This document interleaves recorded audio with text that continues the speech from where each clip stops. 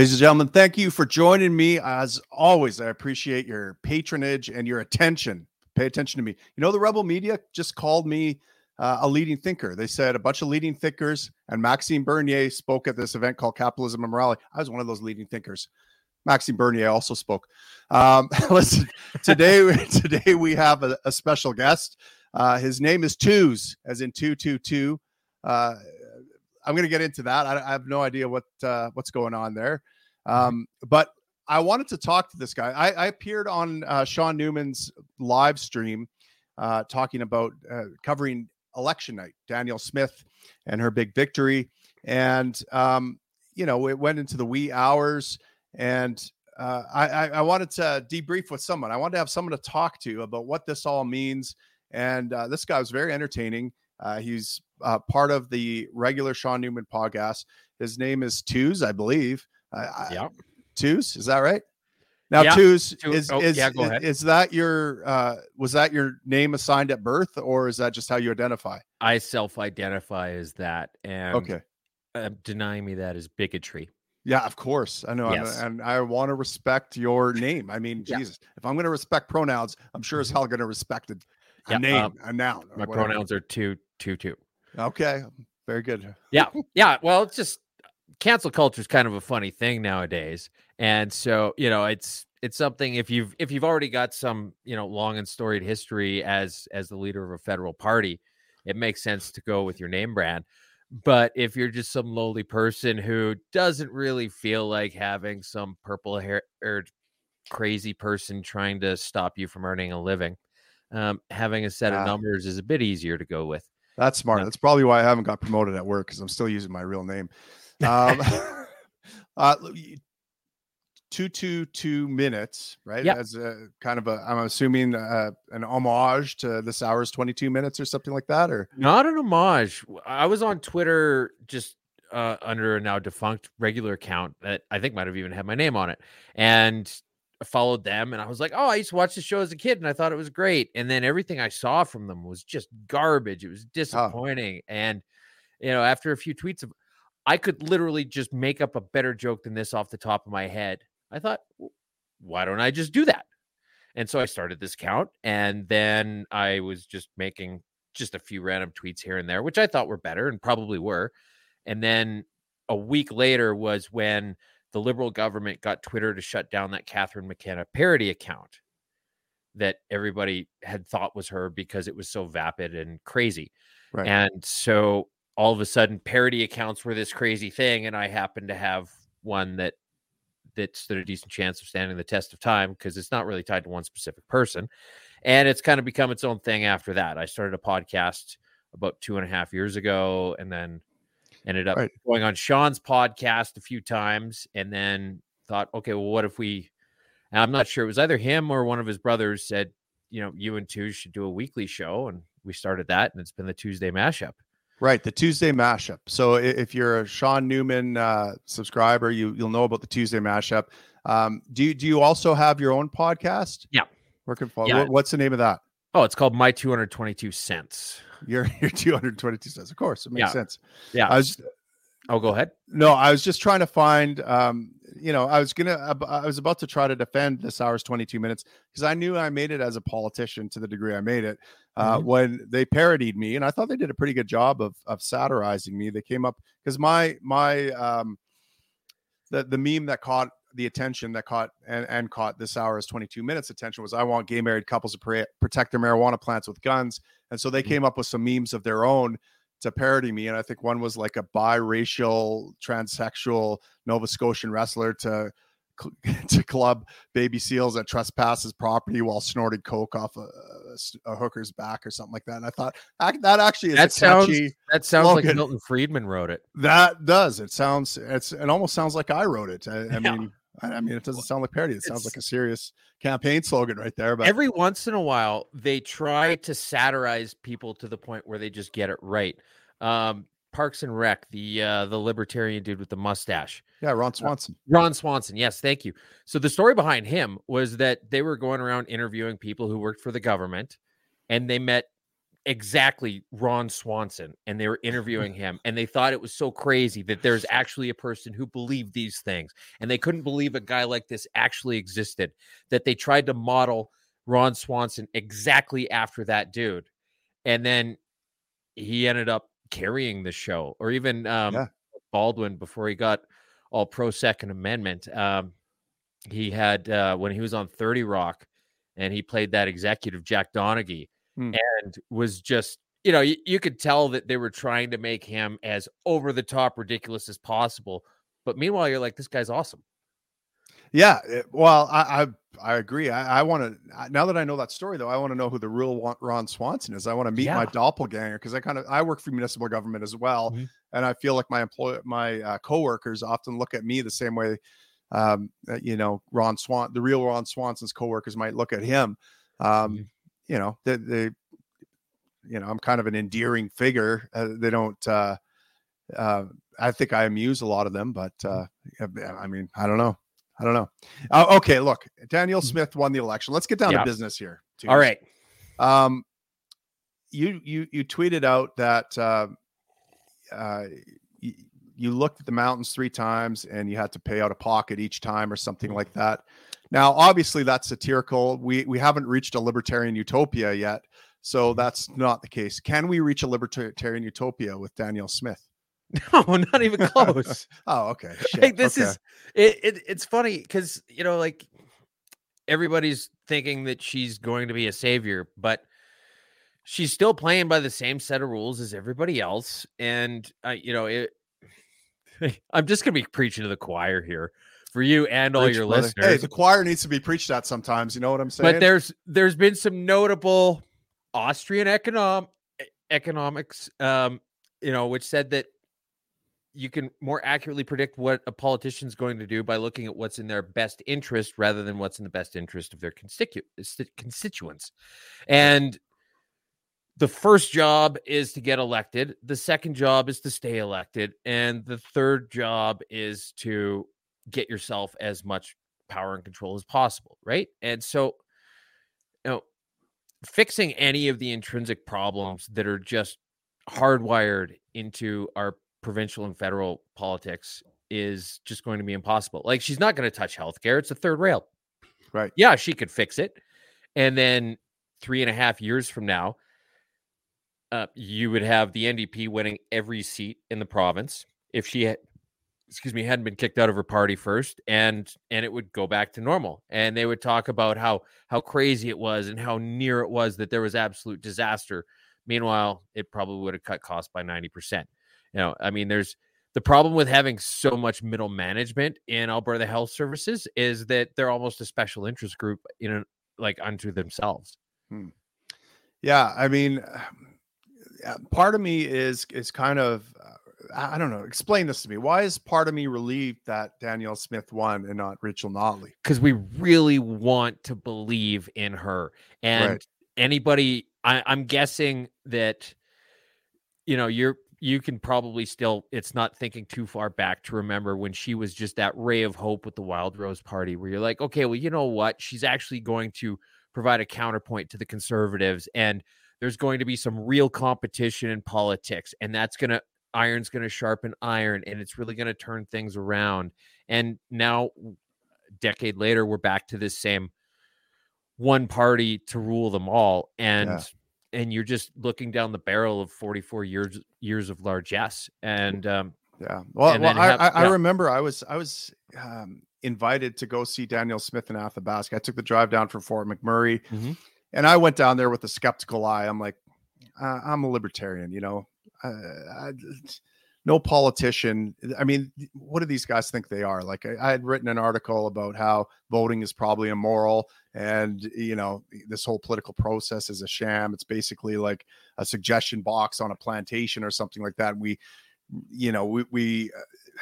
hand in our dignity and stuff our suggestions in that ballot box, hoping that we'll get 30 lashes instead of 40 lashes. I'd rather just take the goddamn 40 lashes than 30. Yeah. And so I kind of went down with that attitude. And yet there was Danielle Smith on the stage. She was sounded reasonable, sounded like she cared about the things I cared about. She, I kind of identified with a lot of the things, and my heart softened. It kind of warmed towards her. I noticed this though about politicians. They're charming people. You get around them and they're very kind of convincing. I mean, look, I spoke at a convention with Max Bernier a couple weekends ago, and this is a guy that you went back down that road. Well, it was called Capitalism and Morality. I was one of the leading thinkers. He was Maxime Bernier. There's a couple Austrian economists there. There was Derek Fildebrandt from the Western Standard. There was a smattering of folks in the freedom movement, and Bernier was there, and again, a nice guy, very affable. I almost forgot that the guy personally stabbed a knife in my back, and I was like, I almost forgot about that. That's how charming these guys are. So I'm trying to remember what my point was, but it's just about how Danielle Smith, you went down to Athabasca to hear her speak. I guess my point is, like, how do we continue to get sucked into politics like this? And I think I answered it. It's like, these guys are charming. They know how to tug on the old heartstrings. We're motivated not by cold, hard, logical, rational intellect or something like that. We're kind of motivated by our heartstrings, and politicians know how to tug at them or something. Well, I think there's a bit of that, and then one of the other things is, when you look at it, it's almost like you're looking down two roads, and one of them sucks. Your example about the 30 lashes versus the 40 lashes, right? Okay, well, this road's only 30 lashes. And this other road of actually going the right direction is a few million lashes, and then no more lashes after that. Right. And then people are like, hey, a million lashes. That seems like 30 lashes. Yeah, I could probably live with 30 lashes. And the other guy's 40 lashes, so I'm going to vote 30. Right. And so, I mean, but there's, when you talk about how bad healthcare is, one of the things I actually learned during this election run was that Alberta Health Services is the largest employer in Canada. Wow. Which I found to be absolutely, like, I would have never believed it had I not heard it from a politician whom you can absolutely trust on every level all the time. Right. But even if it's the tiniest stretch, it's probably not a large one. And, this is just one part of our system. You look at whenever you've got municipal workers fixing some water line or something like that, there's the guy who goes down into the hole. There's the guy who holds the ladder for him, the guy who has the bucket handing down tools, the supervisor, the inspector, and just on and on and on. And you just think, like, if you let the private market solve any of that, if you just got rid of the union protectionism, are we allowed to shit talk unions on your show? Yeah, of course. Okay. All right. Okay. Just making sure.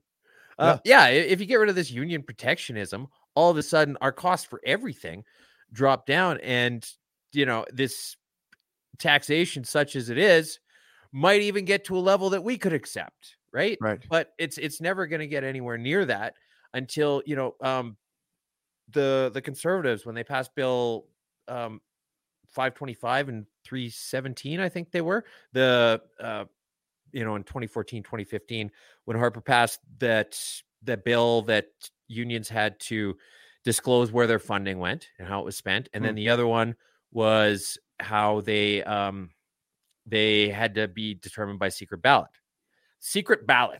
of all things. Like this is the kind of legislation that should have been passed a century ago. And one of the first things the Liberals did was strike it down, because they had to take care of the people that that butter their bread. Right. But, you just, on the one hand, you want to see it all collapse. On the other hand, it would be great if someone just knocked a few rocks out of that wall here and there. But they're just such big hot button issues that would be political suicide for anybody who ever did, that it's safe to say nothing's really ever going to change. Like, what do you think's going to be unveiled now that Danielle Smith has 4 years to run uncontested, no matter how good or bad of a job she does? Well, that's a good question. I mean, I don't think there's going to be any huge announcements. I don't think Danielle Smith, tweeted out today her support for Pride and the LGBTQ plus whatever agenda. Say the lines, wear the ribbon. Right. And we support you and stuff. Virtue signaling. Now, look, she's trying to maintain some popularity, not take too much criticism. I mean, this explains her election run as well. She backed off on a lot of stuff that initially got us excited. She's talked about how the unvaxxed were the most discriminated group in her lifetime, and then she backed off on that. She, was looking into ways of exonerating people that had been,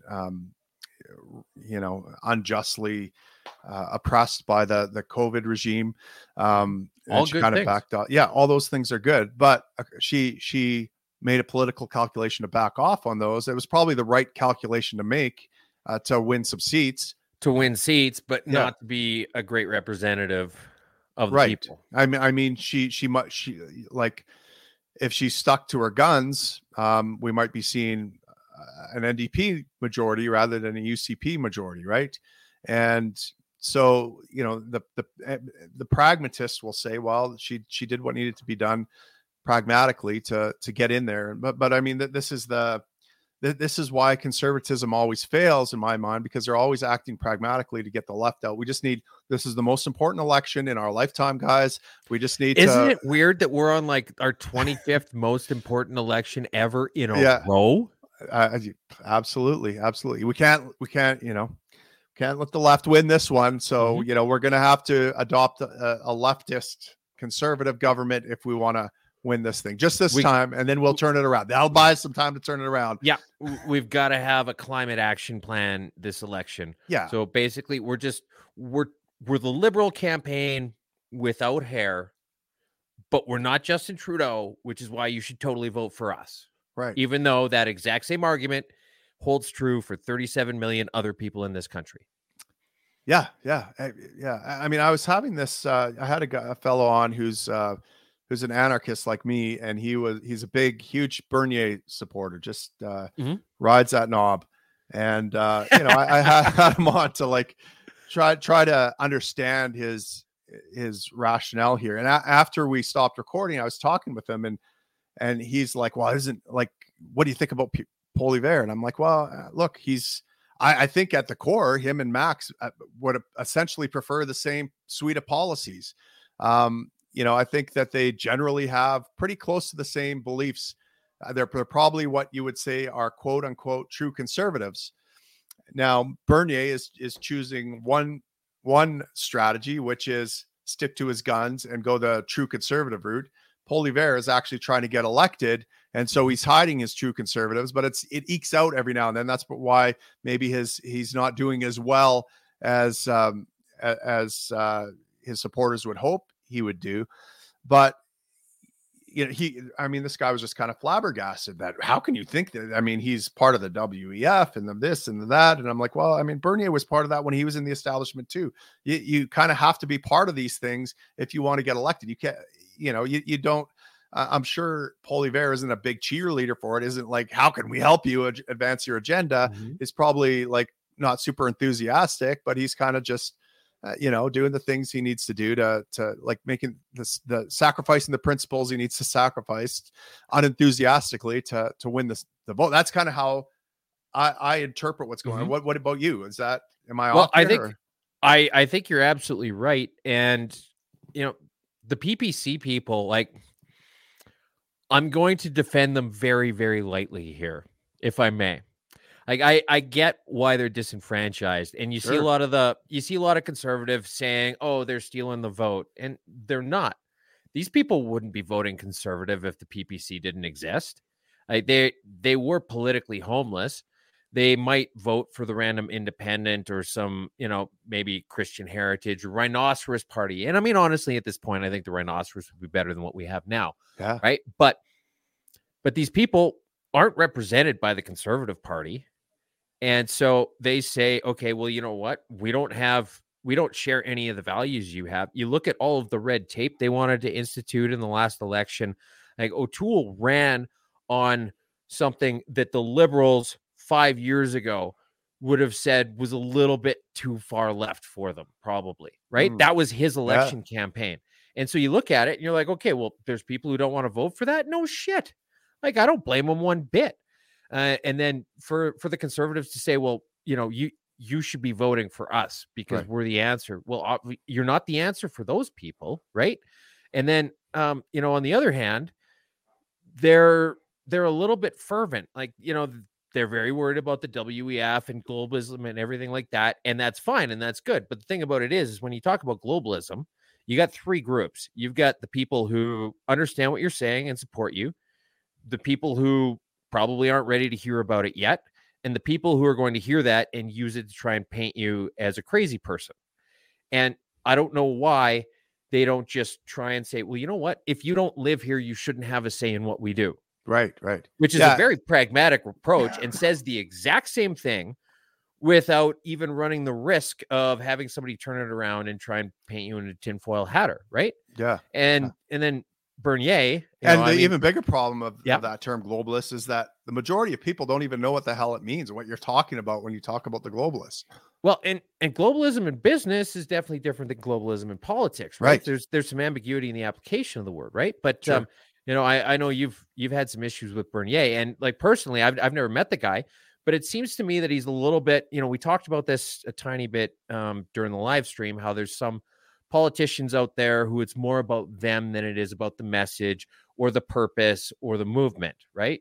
I mentioned Chris Sky, and there's a few other ones, but every once in a while, because we were talking about Artur Pawlowski, right? But with Maxime Bernier, it seems to be a lot less about what they're trying to accomplish and what they believe in, and more about Maxime Bernier Incorporated. Yeah, that's just my take, right? I've never, but I mean, I get. So it's funny. I imagine anybody who's conservative that listens to this is going to think I'm a dick, and anybody that's PPC who listens is also going to think I'm a dick. And you know what, Tim? They're both right. And I'm waiting to decide whether you're a dick or not. I'm on the libertarian side, but but the interesting thing to me is, okay, and you're right. Like, I know a lot of PPC supporters and people, they're great people. And, there's a lot of libertarians that for whatever reason join up with the PPC. And, when I was the leader of the Libertarian Party, it kind of hurt my feelings that they were like, what's wrong? It kind of feels like rejection. It's like, guys, I fucking gave up my pension to do this. Like, this is a principled message we're hawking. I invited Bernier actually to lead the party. I was going to step down. Yep. And now you're just going to go with this guy who is like he won't even embrace the term. He's talking about, drug regulation and using the state to advance to make sure true conservatism is preserved or whatever that means. But at the same time, I totally understand it. I mean, I was on the fence about joining the PPC as well. When I saw, that momentum shift, there was some excitement behind it. The thing that's encouraging to me, though, is that more and more people are looking at the establishment and going, well, I can't win. If I vote for Poilievre, I lose. And if I vote for Bernier, I lose.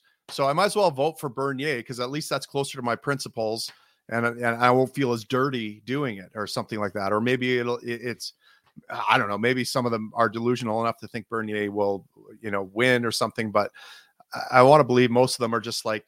And actually, when I heard Bernier talk at this conference, I was actually kind of encouraged because it sounded like a speech I would have given that I did give, actually, almost like he was copying something. Wait a sec. That's pretty socialist of him. Well, yeah, I mean, listen, I don't mind if people copy. I'm not in favor of IP, but no, look, he was talking about look, his goal. He's like, I don't care if I win the election. If the other party, the mainstream parties, have to adopt my policy because of the pressure we put on them, that's a win. And that's what I always used to say, and great. So we have these two strategies going on. We have people on the fringes, kind of putting pressure on advancing a principle or a message. And then we have the people, the closet libertarians and the closet true conservatives in the mainstream parties, kind of like hiding their light under a bush so as not to be found out, and not at least not enthusiastically growing the state, maybe, rather conservatively growing the state, let's say. So just gradual encroachment, which is right. totally better because it's gradual. Well, yeah. But populists are kind of waking up to this, or a lot of people are waking up to this and saying, hey, look, nothing's changing. It doesn't matter whether it's a right or a lefty in there. Things are growing and things are getting out of hand, and society's going to hell in a handbasket. So we need a change, right? And so Bernier represents change. So what do you think? How do we take that that kind of spirit of populism, of people throwing their hands up at the establishment and saying, we don't believe in you anymore, and direct them towards a direction that doesn't lead to a right-wing authoritarian father figure in charge of the whole works or something? I mean, to be fair, given what we have right now, a right-wing authoritarian father figure, even if you and I were the first up against the wall, probably still an improvement. Yeah, my kids would probably be better off.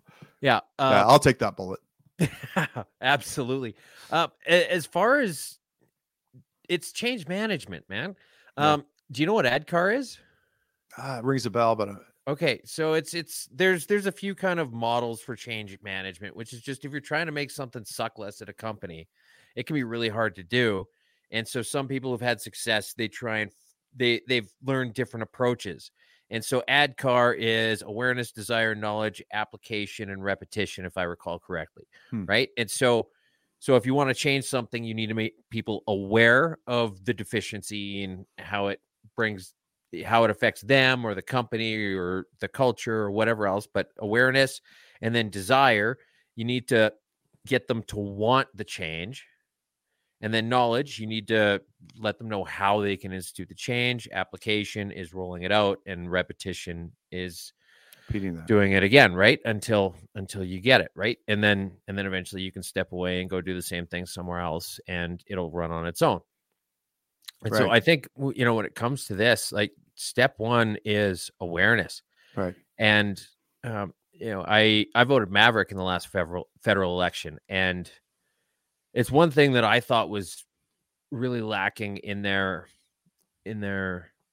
platform. Well, not necessarily in their platform, but in their delivery of their platform was, okay, well, you guys want to do this and you want to represent local interests. Why? Why is that important?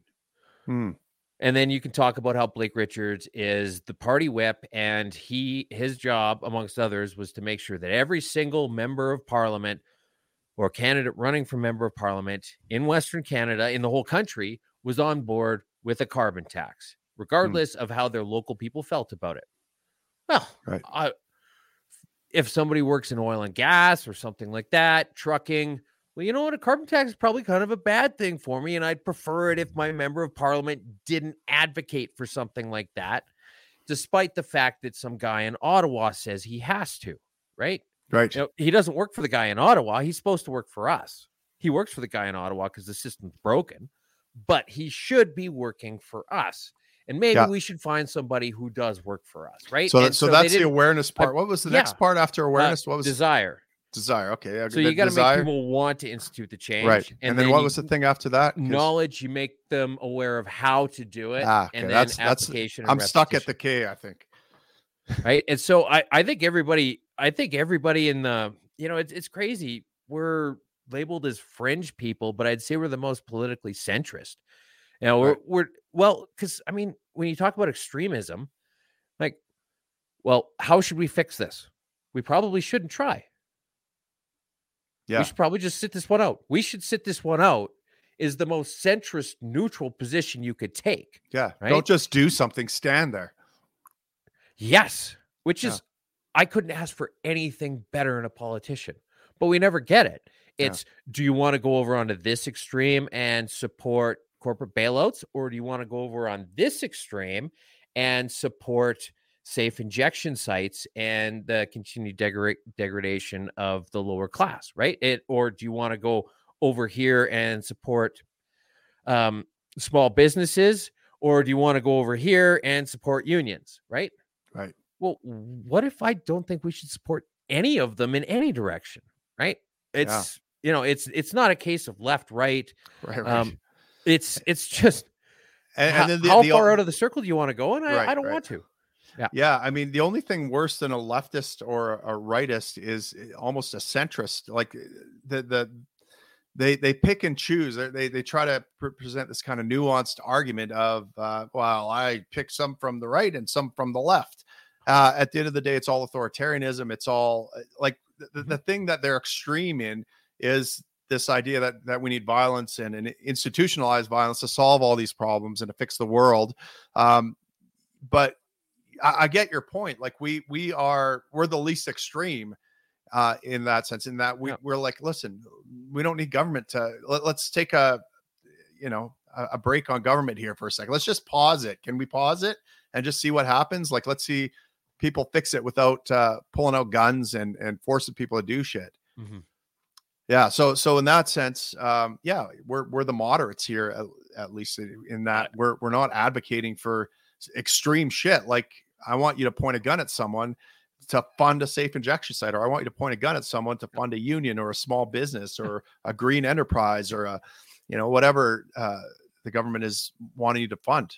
What if I think the economics of affordable housing don't really add up and that it's a net loss to the community as a whole? Well, then you go to jail. Okay, maybe we should just take things back a little bit. And that's the extremist take? Right. I don't know. Yeah, exactly. Okay, so but the reality is we have Daniel Smith. So what can we, predict is going to happen over the next 4 years, or what's the case for optimism, I guess? Optimism? I hope she believes everything she was backing off from during the election. Because she's got the 4-year blank slate. As long as she can not hit the bank too hard, she's got 4 years to figure this out. So I'm guessing the things that are going to take long-term or that are going to need a longer time horizon to bear fruit are things that she's going to jump out with right out of the gun, which is interesting because you're going to have the NDP saying, well, we told you she was going to do this. Right. And you'd be like, well, yeah, because she said she was going to do it, you freaking geniuses. But also, it's got her the longest chance to have a smooth rollout for it, and also the longest chance for people to feel less disenfranchised about the fact that maybe it wasn't specifically mentioned during the campaign. So I would, if she really believes that they'll work out better for everybody, which I think is probably fair to say, she's probably going to start making some moves towards doing studies about the Alberta pension plan. And she's probably going to want to make sure that she can put some really clear numbers in front of everybody so that everybody really understands how bad it is to send the money to Ottawa. And then it'll be great for her because she'll be like, hey, this is only 30 lashes. Right. And then the other one probably I hope she uses that term. But... yeah, if she's listening, it's copyright. And, yeah. No. Yeah. And then the other thing, probably the police forces, the Alberta police force, getting rid of the RCMP. And you'll know if that's coming if she starts talking about the shooting in Nova Scotia. I don't know if did you read that report or any of that report? Even the synopsis was a couple hundred pages. No. I mean, I think I saw the press release of the synopsis, but Tim, man, it was honestly, I can't think of an easier way to sell people on the fact that the RCMP has absolutely just flown the coop. You literally had civilians going up to police officers in and around the community at crime scenes and whatever else, and just being like, what is going on? Why aren't you guys telling us anything? Can you please just tell us what's happening so that we can figure out how we can be safe? And cops literally pulling out guns and being like, I said to get the hell out of here. Right. And then, people who got killed, when their effects finally got sent back to the family, they hadn't even wiped the, I think the word was organic matter off of them. Oh, Jesus.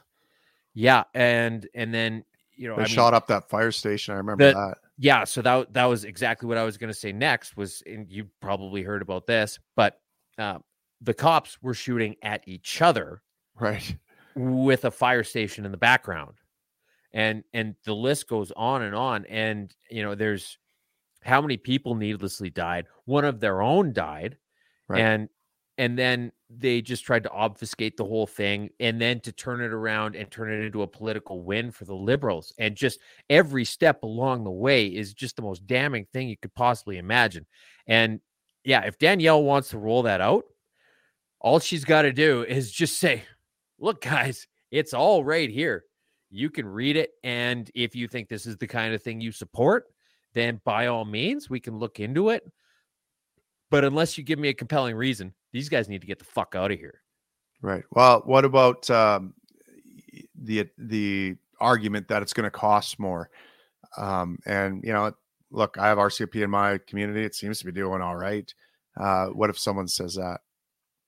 Well, it's probably going to cost more, but less than you'd think. I'm guessing because here's the thing: is the RCMP are going to be laying off a whole bunch of people that their work is no longer required. And so they're going to be hiring back presumably the exact same people and just putting them in different uniforms. It's going to be like the end of Super Cops or Super Troopers. Right. And then you're going to have the same number of cops, more or less. I mean, they said they were going to hire 100 more in Calgary, right? But just roughly the same amount of existing costs at the front level. You're probably going to take over some of the same facilities, although maybe the RCMP is going to be really spiteful about it. But I imagine that they're probably going to say, we've got a building in the middle of nowhere that's very purpose built. The best we can do is to try and sell it, right? So you're going to have the same cops going to the same building, doing the same job with the same people behind the desk. You're going to have some more upper management. Right. And then explain to me what the political motivation is to change the police. Like, why is that so high up on the priority list?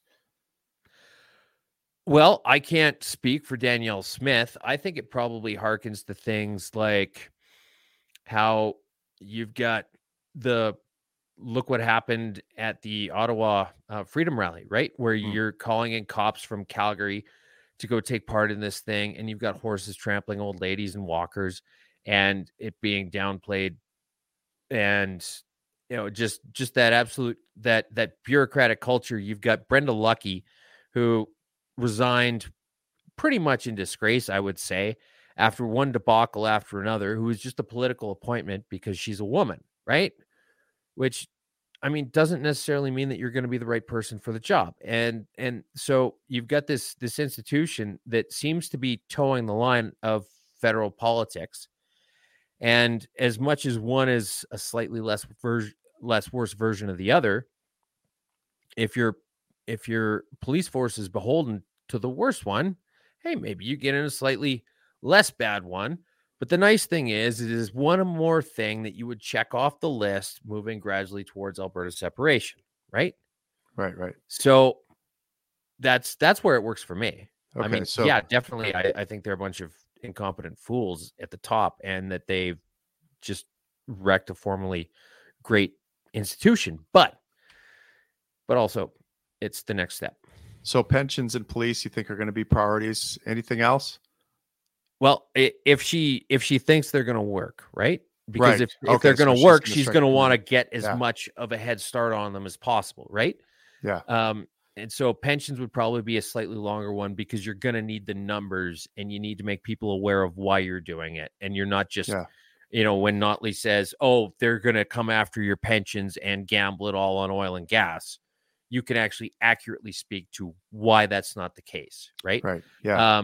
Because the objections I'm hearing right now, and again, I'm in a union environment, so maybe I get more of this, is that it's going to underperform the CPP, or we're not going to get our contributions or something like that out of the CPP or the interest that's accrued. So it's going to set us back, and it's going to a crony corporation that has lost money with its funds before, or something like that. Yeah, I just love that whole argument of you can't let these greasy politicians decide where your pension money goes. Yeah. We need to let those greasy Right. politicians decide where your money goes, Yeah. which Yeah. is just the best argument. It's just classic NDP, right? Yeah. But the big thing I think would be rolling out here in the next little bit, and it's a shame it didn't get more coverage, especially, well, if you're a big UCP fan, it's an absolute shame it didn't get more coverage, is the memorandum of understanding that they signed with Saskatchewan and Alberta about the pipeline right of ways, the energy corridor going up to Churchill. Right. Which, I mean, that's where Quebec has had their boots on our throats for a long time, and the same with BC. And the federal government has been as facilitatory towards that as possible. And now Alberta, Saskatchewan, and Manitoba are just saying, you know what? It's our land. We can figure it out on our own. Get bent. Right. Yeah. Okay. And so, yeah, I think that's going to be a big thing. And I know that they're working towards one that goes up towards Alaska as well. Because, I mean, it's interesting when you look at the actual distances on a globe, you think of Europe as being really far away because you got to go all the way across. But if you just kind of go up and over, it's pretty short. So Anchorage is a large international hub for, places like FedEx and UPS and things like that. And so they're the UCP has been pushing a lot towards getting an energy corridor going up there as well, with rails and the whole 9 yards. And so that, I think, would be incredible, because, I mean, the less you need anybody else, especially when they're as far away as Ottawa, the better. Yeah, absolutely. So the 3 Ps: pensions, police, pipelines. Do you see anything coming in terms of health reforms? And I ask you this because, I'm not immersed in politics that much anymore. I don't really pay attention to these things. I feel like you would have a better idea of what she might be planning in the realm of healthcare than I would. I mean, the NDP is promising me that she's going to privatize. Is that going to happen? I mean, you know what? If I actually thought she would follow through on that, I would be all for it, right? Right. I mean, the rhetoric I've heard is that your public health care is secure and we're increasing funding and blah, blah, blah. We're hiring more people. And so I feel like they're going to throw more money at it to say they're throwing more money at it. Right. While at the same time, they did a little bit, and I think it was you that was talking about it. I'm sorry, that whole night was just a blur. We talked for like 5 hours. Yeah. But about the reduction in the ambulance wait times. Yeah. And so I would expect that she's probably going to do a couple things like that in the next little bit, where just easy, small wins, where she can get some ideas from ground level that middle management never listens to anyway, and say, okay, well, this is obviously simple, like the ambulatory support vehicles at a third of the cost of a full-blown ambulance, things like that, where Alberta Health Services isn't interested in innovation. Yeah. And hey, we can just hire Tim's Uber ambulance, Yeah. And so, being able to just make some tiny change that's going to save an hour or two wait time here, or a few $100,000 there per community, or whatever else, where it's just, it's the tiny incremental bits that she can just, she'll know that it's an absolute slam dunk. And so she's going to do those, and then probably take stock afterwards and see how well they've been received before she decides anything long term. Although, I don't know. I'm not premier. Right. I've never ran for political office, but if I was her, that's probably what I would want to do, and that's how I would want to execute, because if she got a lot of political goodwill from some small wins, then she could try something maybe a little bit more common sense, like privatizing everything. Yeah. We can hope. I did hear rumblings and kind of rumors in the back corridors of my workplace of stories of Danielle Smith approaching mayor of Calgary, for example, and testing the waters to see if there would be any desire to take back ambulance services at the municipal level, which tells me that her kind of instincts are in the right place, right? And decentralize, get things back to the local level as much as possible. I actually ran for union vice president of my local, believe it or not. and almost won. I lost by like 2 votes. Just not good at politics. But I disagree. But my plan was, look, we have, and this was about a year ago, I'd say maybe a little bit more, about a year and a half. I said, look, right now we're primed. We're gearing up for an election. We have a UCP leader in Daniel Smith, who I believe wants to decentralize, who would be favorable to what we want, which is control over our service back. Mm-hmm. And what we're missing is the political marketplace for her to make that happen. She's not going to lead the charge on this. She's not going to put her head, like take all sorts of risks by promoting and marketing this idea. So other people have to do this. That's where I'm uniquely positioned, right? So I laid out this plan. We're going to create a movement similar to what I did with the unvaxxed colleagues. We created a movement, raised all this money, created all this this political pressure in a marketplace in a particular direction, had action plans in place, had campaigns in place of what people should do to put pressure on politicians, and we got what we wanted. And I knew that the politicians generally probably wanted to do what we wanted them to do, but they just needed that signal from the political marketplace that this was going to be supported and popular, and they weren't going to get they were going to get some popularity out of doing this.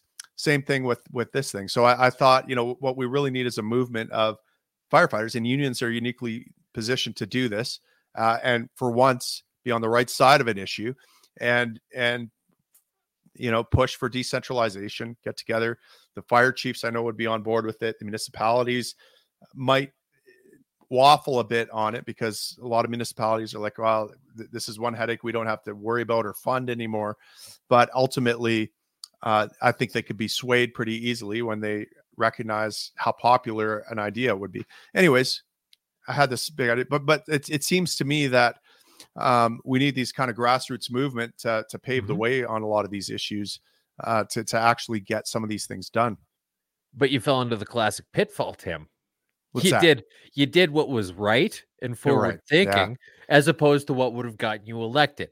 You should have just said free skateboard parks for everybody. Yeah, I guess so. Well, and the fact that I was a public figure, libertarian, didn't help me either, because there was a lot of, wow, how could we have a libertarian in the union? They hate unions, and it's like, I can't really necessarily argue with that. I mean, I tried to. I'm like, well, I don't hate unions. I just hate the legislation that supports them. So it was kind of a hard negative campaign to overcome. But they painted you as an extremist, like a militant libertarian, where you're going to let people do whatever they want at the end of a gun. Yeah. Well, the funny thing is, it's a weird culture, right? Because we pride ourselves on being these kind of guys that put it on the line and take all these risks for the public, and they would never leave a brother behind.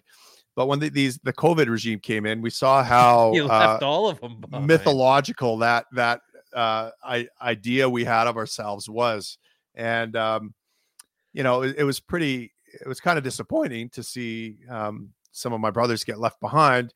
And not only that, but when you stand up for them, you kind of get made out to be a shit disturber, a pariah, someone that's maybe not I got a little bit of that, not a lot of that. Yeah.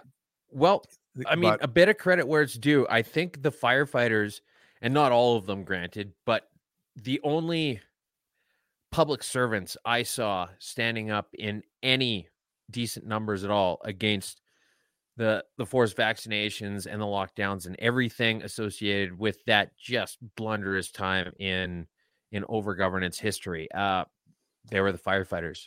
Yeah, that's a good point. You know what? We are goddamn heroes. Yeah, you're right. Thank you. You restored my faith in my profession. Well, that was pretty easy. Yeah, it was. I'm easily convinced of things. Okay, what's next? Like we kind of talked about Dani's going to test these things, form some committees, the 3 Ps.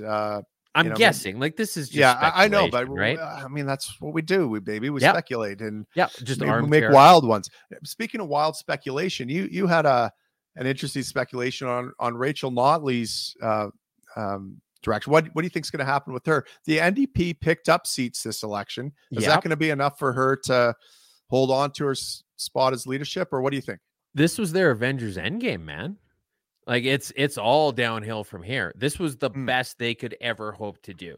Right. They ran against somebody that they had nothing. They had so much material to try and Danielle Smith spent how many years in talk radio, and the best they could come up with out of all that years of 40 hours a week worth of radio broadcasts and all the podcast appearances and the interviews was a few random clips taken out of context.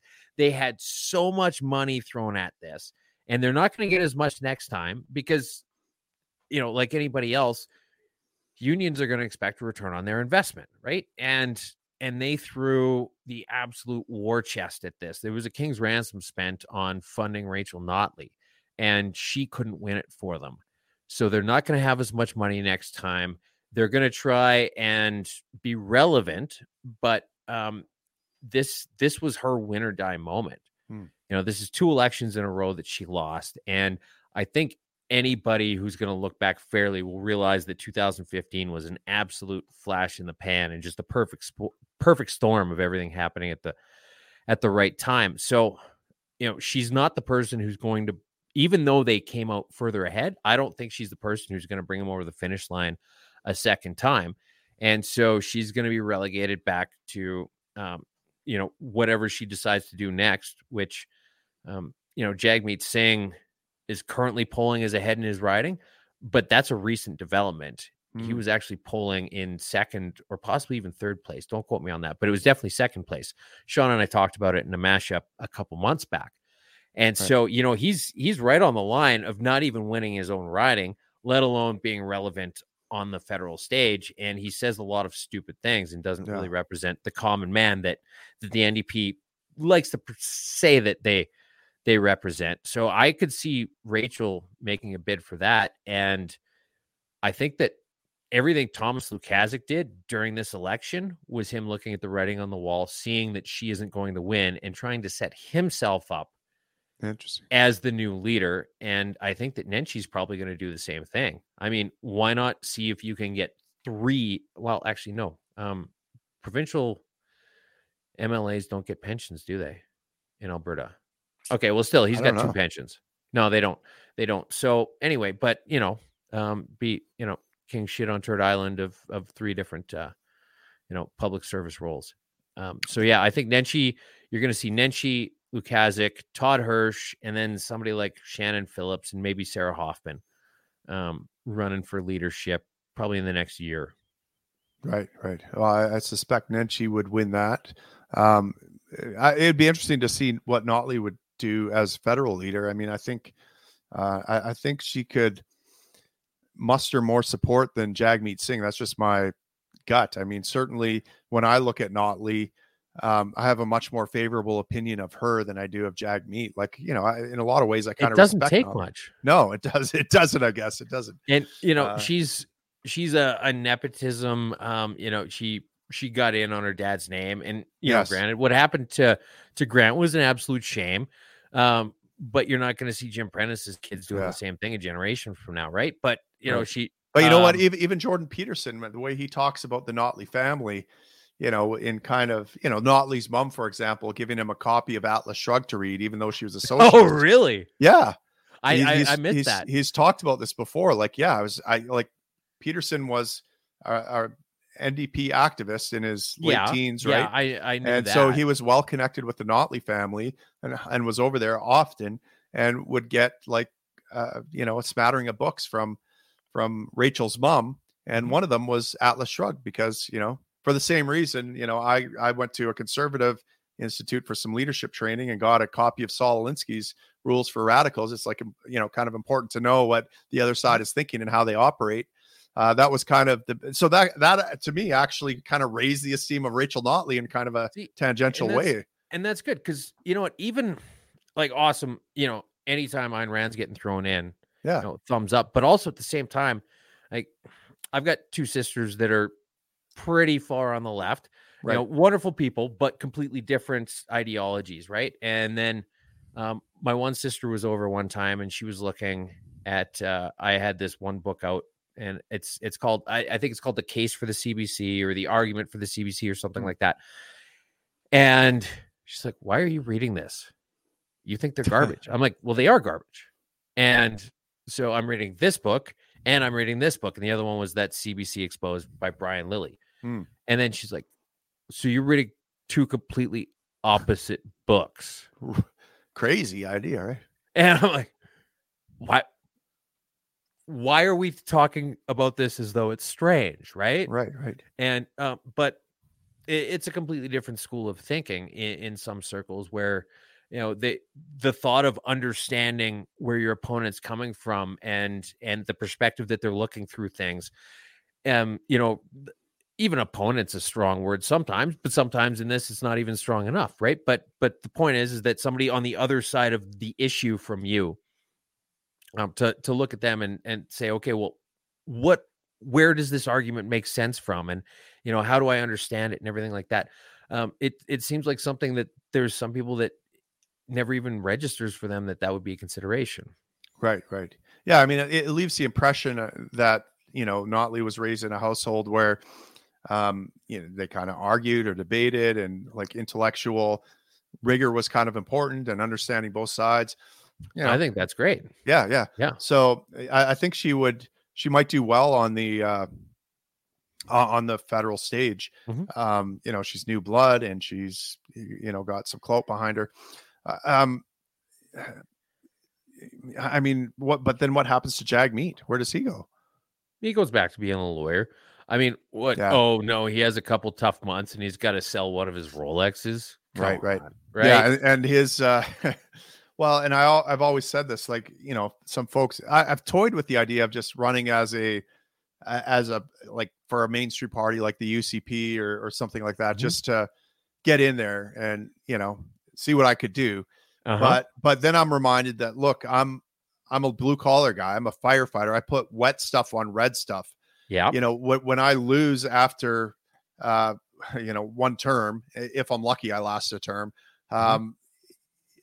It's not like my stock goes up as a firefighter. Now I'm like 4 years older and not as physically capable, and no one's going to hire me at my age. And, but if I was a lawyer, on the other hand, my value goes up considerably. So it kind of keeps regular Joes out of politics a little. Yes and no. One thing I will say about the UCP is that they do have quite a few regular Joes. Not necessarily at just, the Yumi, working schlub. No offense. I'm putting myself in the category too, right? Yeah. But there's a lot of guys who are just small business owners, and you got Shane Getson, who's just worked with pipeline projects his whole career, and there's just a lot of just regular dudes. Even that guy who ran in Grand Prairie Wapiti, Travis Tays. He didn't run for re-election this time, but he was an accountant / rancher. There's probably about 8 people in that party who are a rancher or something / rancher. Right. So self-employed somewhere. Yeah. I mean, so I like the fact that you've actually got a few people in Parliament for the first time in 100 years who might actually track some shit into the carpets on their boots, right? Yeah.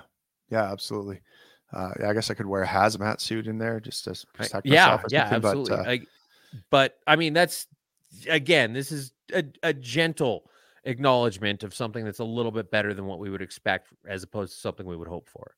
Yeah, absolutely. Okay, so you've got you kind of outlined what you think Daniel's playbook might be and what kinds of things we might see. I mean, generally, they're going to do the most politically unpopular things at the start of their term so that people forget them by the end. So especially if they think it'll take longer to win. Right. I don't know, what you haven't pushed back on any of this. How crazy do you think I am?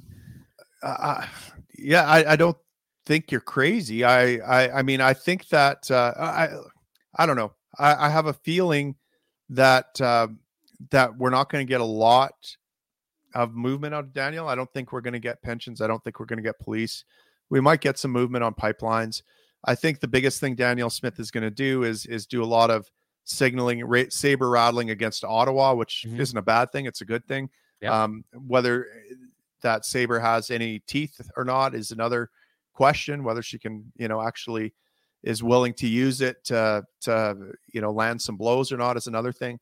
But I'm a little worried just because of the ways I've seen her back off on things a little bit, that she's going to have the moxie to get some things done. Now, that the thing that might convince me is that she's in it for, let's say, the right reasons, and not as a kind of a personal grift or something like that, right? As Jason Kenney, for example, as Jason Kenney, or like some way to achieve Max status Bernier. or something like that. Or okay, you said it on me, but yeah. I mean, I knew you were thinking it, but you didn't want to say it. Yeah, I didn't want to say it. So if her plan is, okay, I'm going to give one more kick at the can at politics, I'm going to go in there, I'm actually going to make something happen, I'm going to get some things done. Great. Okay. Maybe we'll see some action out of her, but I'm not sure she's wired that way. I've seen her, we remember the floor crossing and different things like that. When there's some pressure put on her, she's caved in the past. Right. And is that changed? What's changed? Right. I don't know if it has changed or not. I feel like it was probably a good learning moment. And the best outcome, I think, out of this election by far is that I feel fairly certain that we can guarantee that Danielle Smith will not cross the floor for the next 4 years. She won't go to the NDP. No. Yeah, that's fair. I should have asked you this at the start. What is your political kind of, I guess, progress been? Like, what is your evolution been? A buddy of mine, been friends since high school. He married a woman who's absolutely wonderful, who's got some family connections to the Saskatchewan NDP party. I'm originally from a little bit further east of here. You can probably tell by my accent and the way I say coyote. That. And so anyway, it's part of why Sean and I get along so well, I think. Right. Just ridiculously small town, farming communities. And so anyway, she started talking to me about some of this stuff, and I'm not really understanding it. I've never really had anybody explain to me anything about politics other than the fact that they're all a bunch of grifters, and which oddly ended up. And how old were you? How old were you when this happened? I would say mid-20s. And so, she'd be like, oh, well, you know what? The NDP are doing this and the NDP are doing that. And, this is what the NDP want to do. And and this was before the SAS party. Was your house political at all? Was there a lot of political conversations? Not really. My parents weren't politically astute, and my sisters, I think, are more so now, but kind of in the echo chamber, like I was saying before, not the kind of people who'd want to hear multiple sides and try and understand things, right? But yeah. So anyway, but this woman was telling me about this NDP stuff, and in the back of my head, I'm like, okay, well, that sounds good, but something in here doesn't quite click, and I didn't know what it was, but you got that feeling. You're like, something isn't right here. I don't know what it is, but something doesn't jive. And then you start looking around a little bit, asking more questions. And then all of a sudden you stumble across some guy named Thomas Sowell or something. And then you go down a big rabbit hole and you're like, everything I thought I believed is a lie. Right. Yeah. And, but it all makes sense. Right. And then you're like, oh, there's some Austrians that have some thoughts about this. And, there's some great old videos by some Jewish guy named Milton. And you go and you're just like, okay, well, this clicks. This makes sense. And then you look at how things kind of unfold, especially in the federal level, where you're like, okay, well, this, nothing that happens in this country is anything that I would ever vote for, anything anybody I know would vote for. Yeah. And it just keeps happening. And why the hell do you have this incredibly huge block of, I would say, small L liberals that call themselves conservatives over here being beholden to these far left liberals, right? And you've just got this system where nobody is what they say they are. The conservatives aren't conservative. The liberals aren't liberals. The NDP aren't new. The Green aren't green. Yeah. Right. And, the only thing is just the blockheads. Yeah. You can make an argument there, right? Or the CAC party. That's the... Yeah, well, I mean, that sounds very similar to my story. Maybe it's a farm boy thing, because I grew up on a farm in the middle of nowhere too. Same story. My parents weren't politically astute. They said glowing things about NDP and conservative. This was bullshit. That was bullshit. This is good. That's good. Mm-hmm. They loved the government when it came to things like farm insurance and some of those programs, but guns were on our farm. They were a useful tool. We had, there just wasn't much government around. So it never got talked about that much. But of course, through public school, you get a heavy dose of government as a committee of virtue. And, this is what your duty as a citizen is. And this is the price we pay for living in a civilized society and social contract, yada, yada. And then similar to you, like maybe mid-20s, late 20s, starting to do some reading and questioning some things and having my whole worldview blown apart. It might have been what you consider a red pill moment, because it was very similar to that Matrix thing where like everything I knew was a lie. It was put there by the culture around me. I had nothing to do with coming up with these ideas I had in my head. And it was very unsettling and disorienting to be in the world and not know which way was up or down and what was real and what was fake anymore.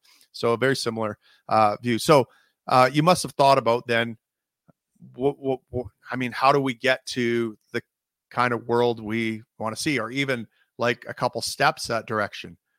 It's got to implode first. I think. Is that what you think? Okay. Oh yeah. Anybody who's libertarian or anarchist should totally vote NDP or Liberal early and often. As many times as you can. Put in a whole duffel bag every time. Because this I guess harkens back to what I was saying at the start, how the politician's first job is to get elected and the second job is to stay elected. And anybody on the conservative side isn't going to address any of the systemic issues. Anybody on the Liberal or NDP side of things likes those issues. They think they're great because that supports their voter base, who in turn support them, and that lets them continue to be elected. But you're not going to find somebody. You're not going to find Maxime Bernier actually. His political demise was when he said he was going to take down the dairy cartel, which is a great thing, and I think it absolutely should happen.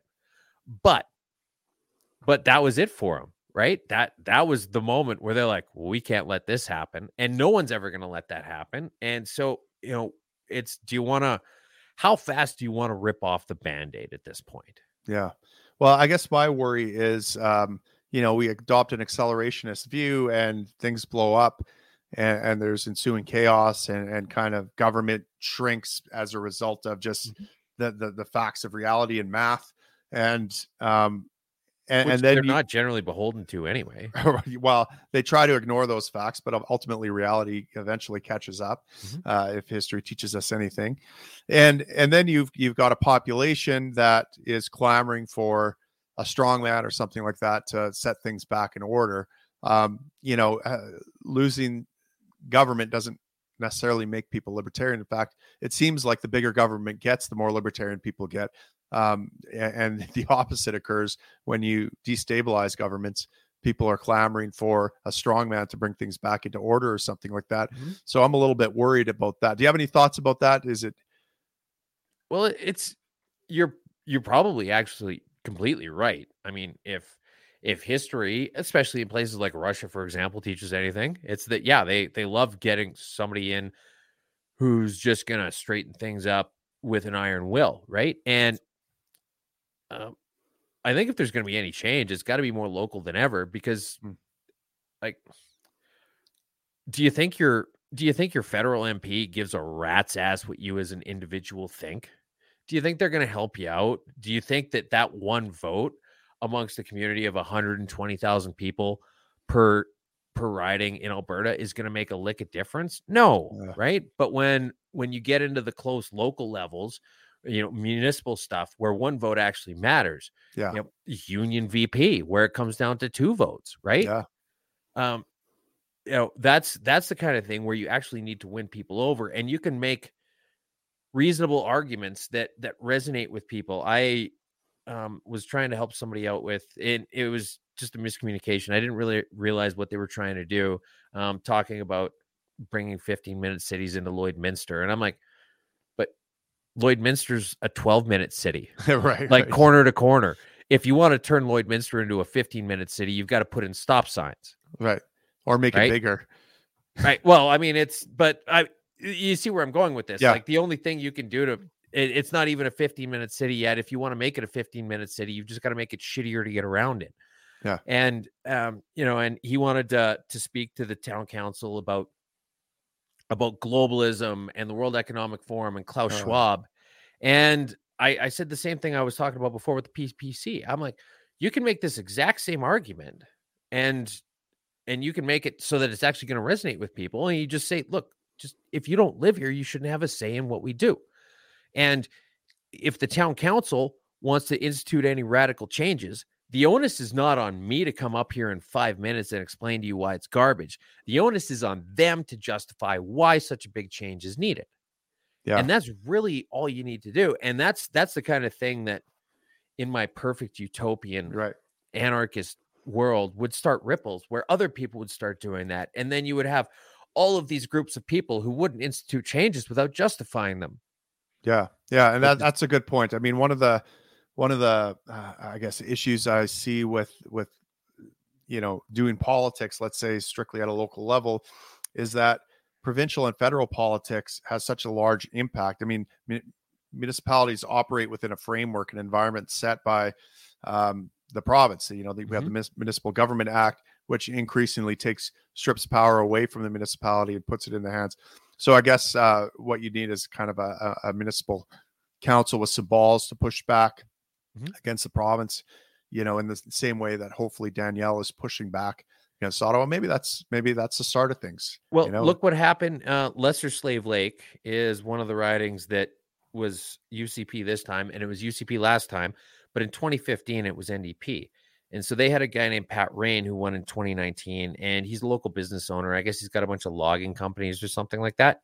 And so he was just cashing the MLA check and not doing any of the work because he was actually doing the day-to-day business of running his companies. And so he was bailing on meetings, just pulling no-shows or showing up completely unprepared and not doing any of the actual day-to-day MLA stuff within the community. And so there was local Indian bands, the Slave Lake Town Council, a bunch of other community organizations who all sent letters to Parliament saying, you need to get rid of this guy. Right. And so, this is like municipal politics is just your community, but it can have, in the right situations, right, it can get bigger. And that guy ended up not running in the last election. He just decided to retire back and focus on his family or whatever. I don't think he even bothered doing a bullshit resignment statement or anything like that. He just stepped away. Interesting. Right? So, yeah. Oh, that's it. Yeah. And maybe, we need to think about, again, looking at the man in the mirror, someone who is willing to speak their truth and take the risks that come with speaking the truth. Is likely to make a bigger impact in the world than someone who's kind of hiding low and hiding their light under a bush or whatever like that.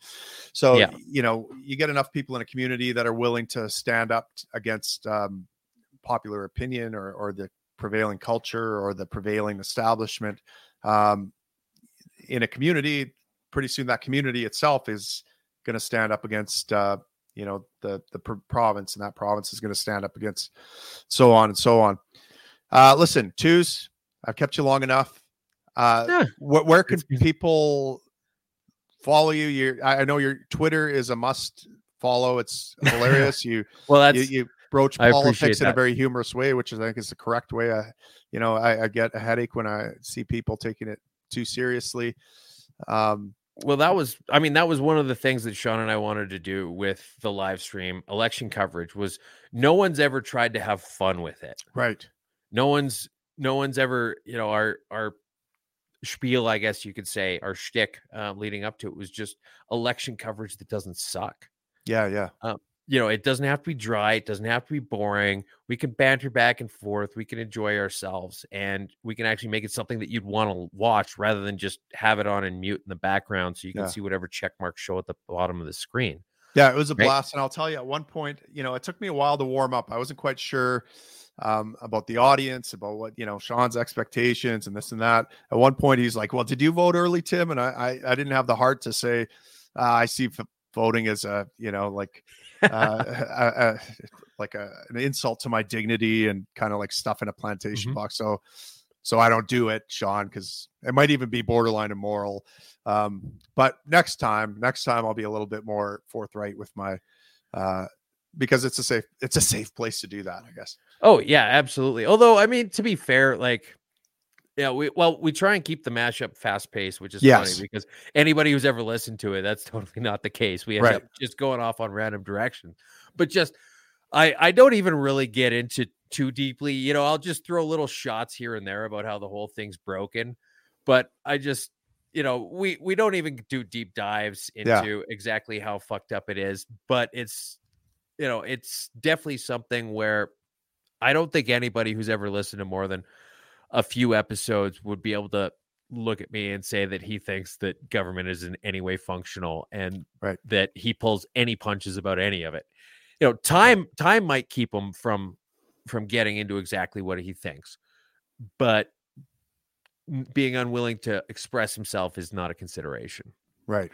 So, Okay. but yeah, I guess going back to your thing. So my Twitter is at 222 minutes. My podcast is my 222 cents. Anywhere you find podcasts, but particularly on Fountain because they actually pay everybody in Satoshis for, yeah, I mean, you're a Bitcoin guy, so that should, yeah. So you can go on and claim your app or your podcast on Fountain, and your podcast is on Fountain actually. Oh, so you go in and claim it. When people listen, you earn Toshis, and then when you listen to other people, depending on the day of the week and, you know, a multiplier that gets assigned at random, you earn Toshis as well. And then you can use it to amplify your reach of your podcast on Fountain, or presumably just cash them out at some point too, right? that's cool. Yeah. Or YouTube is the Tuesday mashup. We've got a YouTube channel just for the Tuesday mashup. And then so Sean Newman podcast, I assume that there's a bunch of people listening that probably listen to Sean Newman's podcast. And if for some reason you haven't been listening to the Tuesday mashup, this is your wake-up call. Awesome. Okay, guys, and I'll post all those links down below. As normal, please go to my, what is it called? Substack. Eventually, I'm going to write something on it. So make sure you subscribe, because when I do, you know, it's going to be something special, because I've been brewing some stuff up here. And one of these days I'm going to put it into words, and it's going to be articulate as fuck. And you're going to want to share it with everyone. And you're not going to want to miss that. So make sure you subscribe to me there and support me on Locals. Listen, Twos, it's been fantastic. One of these days, I'm going to learn what your assigned name at birth is, but today's not the day. Soon, man. Yeah, I'd love to just, well, this has been an absolute honor. It was just great. I mean, you know, when we were sitting down to do the live stream, I was just like, okay, don't be weird. Okay. You're going to be sitting with Tim Moen. Just don't be weird. Oh, man. And then it was great. And it was wonderful. And then I was like, I don't know. I think he was really pissed off by the time he left, but maybe we were all just tired. Right. No. And then you were like, hey, do you want to be on my podcast? And I'm like, huh, okay. Yeah. Well, yes, obviously. And so, yeah, this has been absolutely wonderful. It's been great, you know, just chatting with you these last couple of weeks. And I'm extremely humbled that, awesome. That you would, you know, consider me to be on your show. And I appreciate it very much. Hey, buddy, we're friends. FRENS, the right wing version, the right wing extremist version. Yeah. So there we go. Awesome. Thanks. Okay, guys. See ya.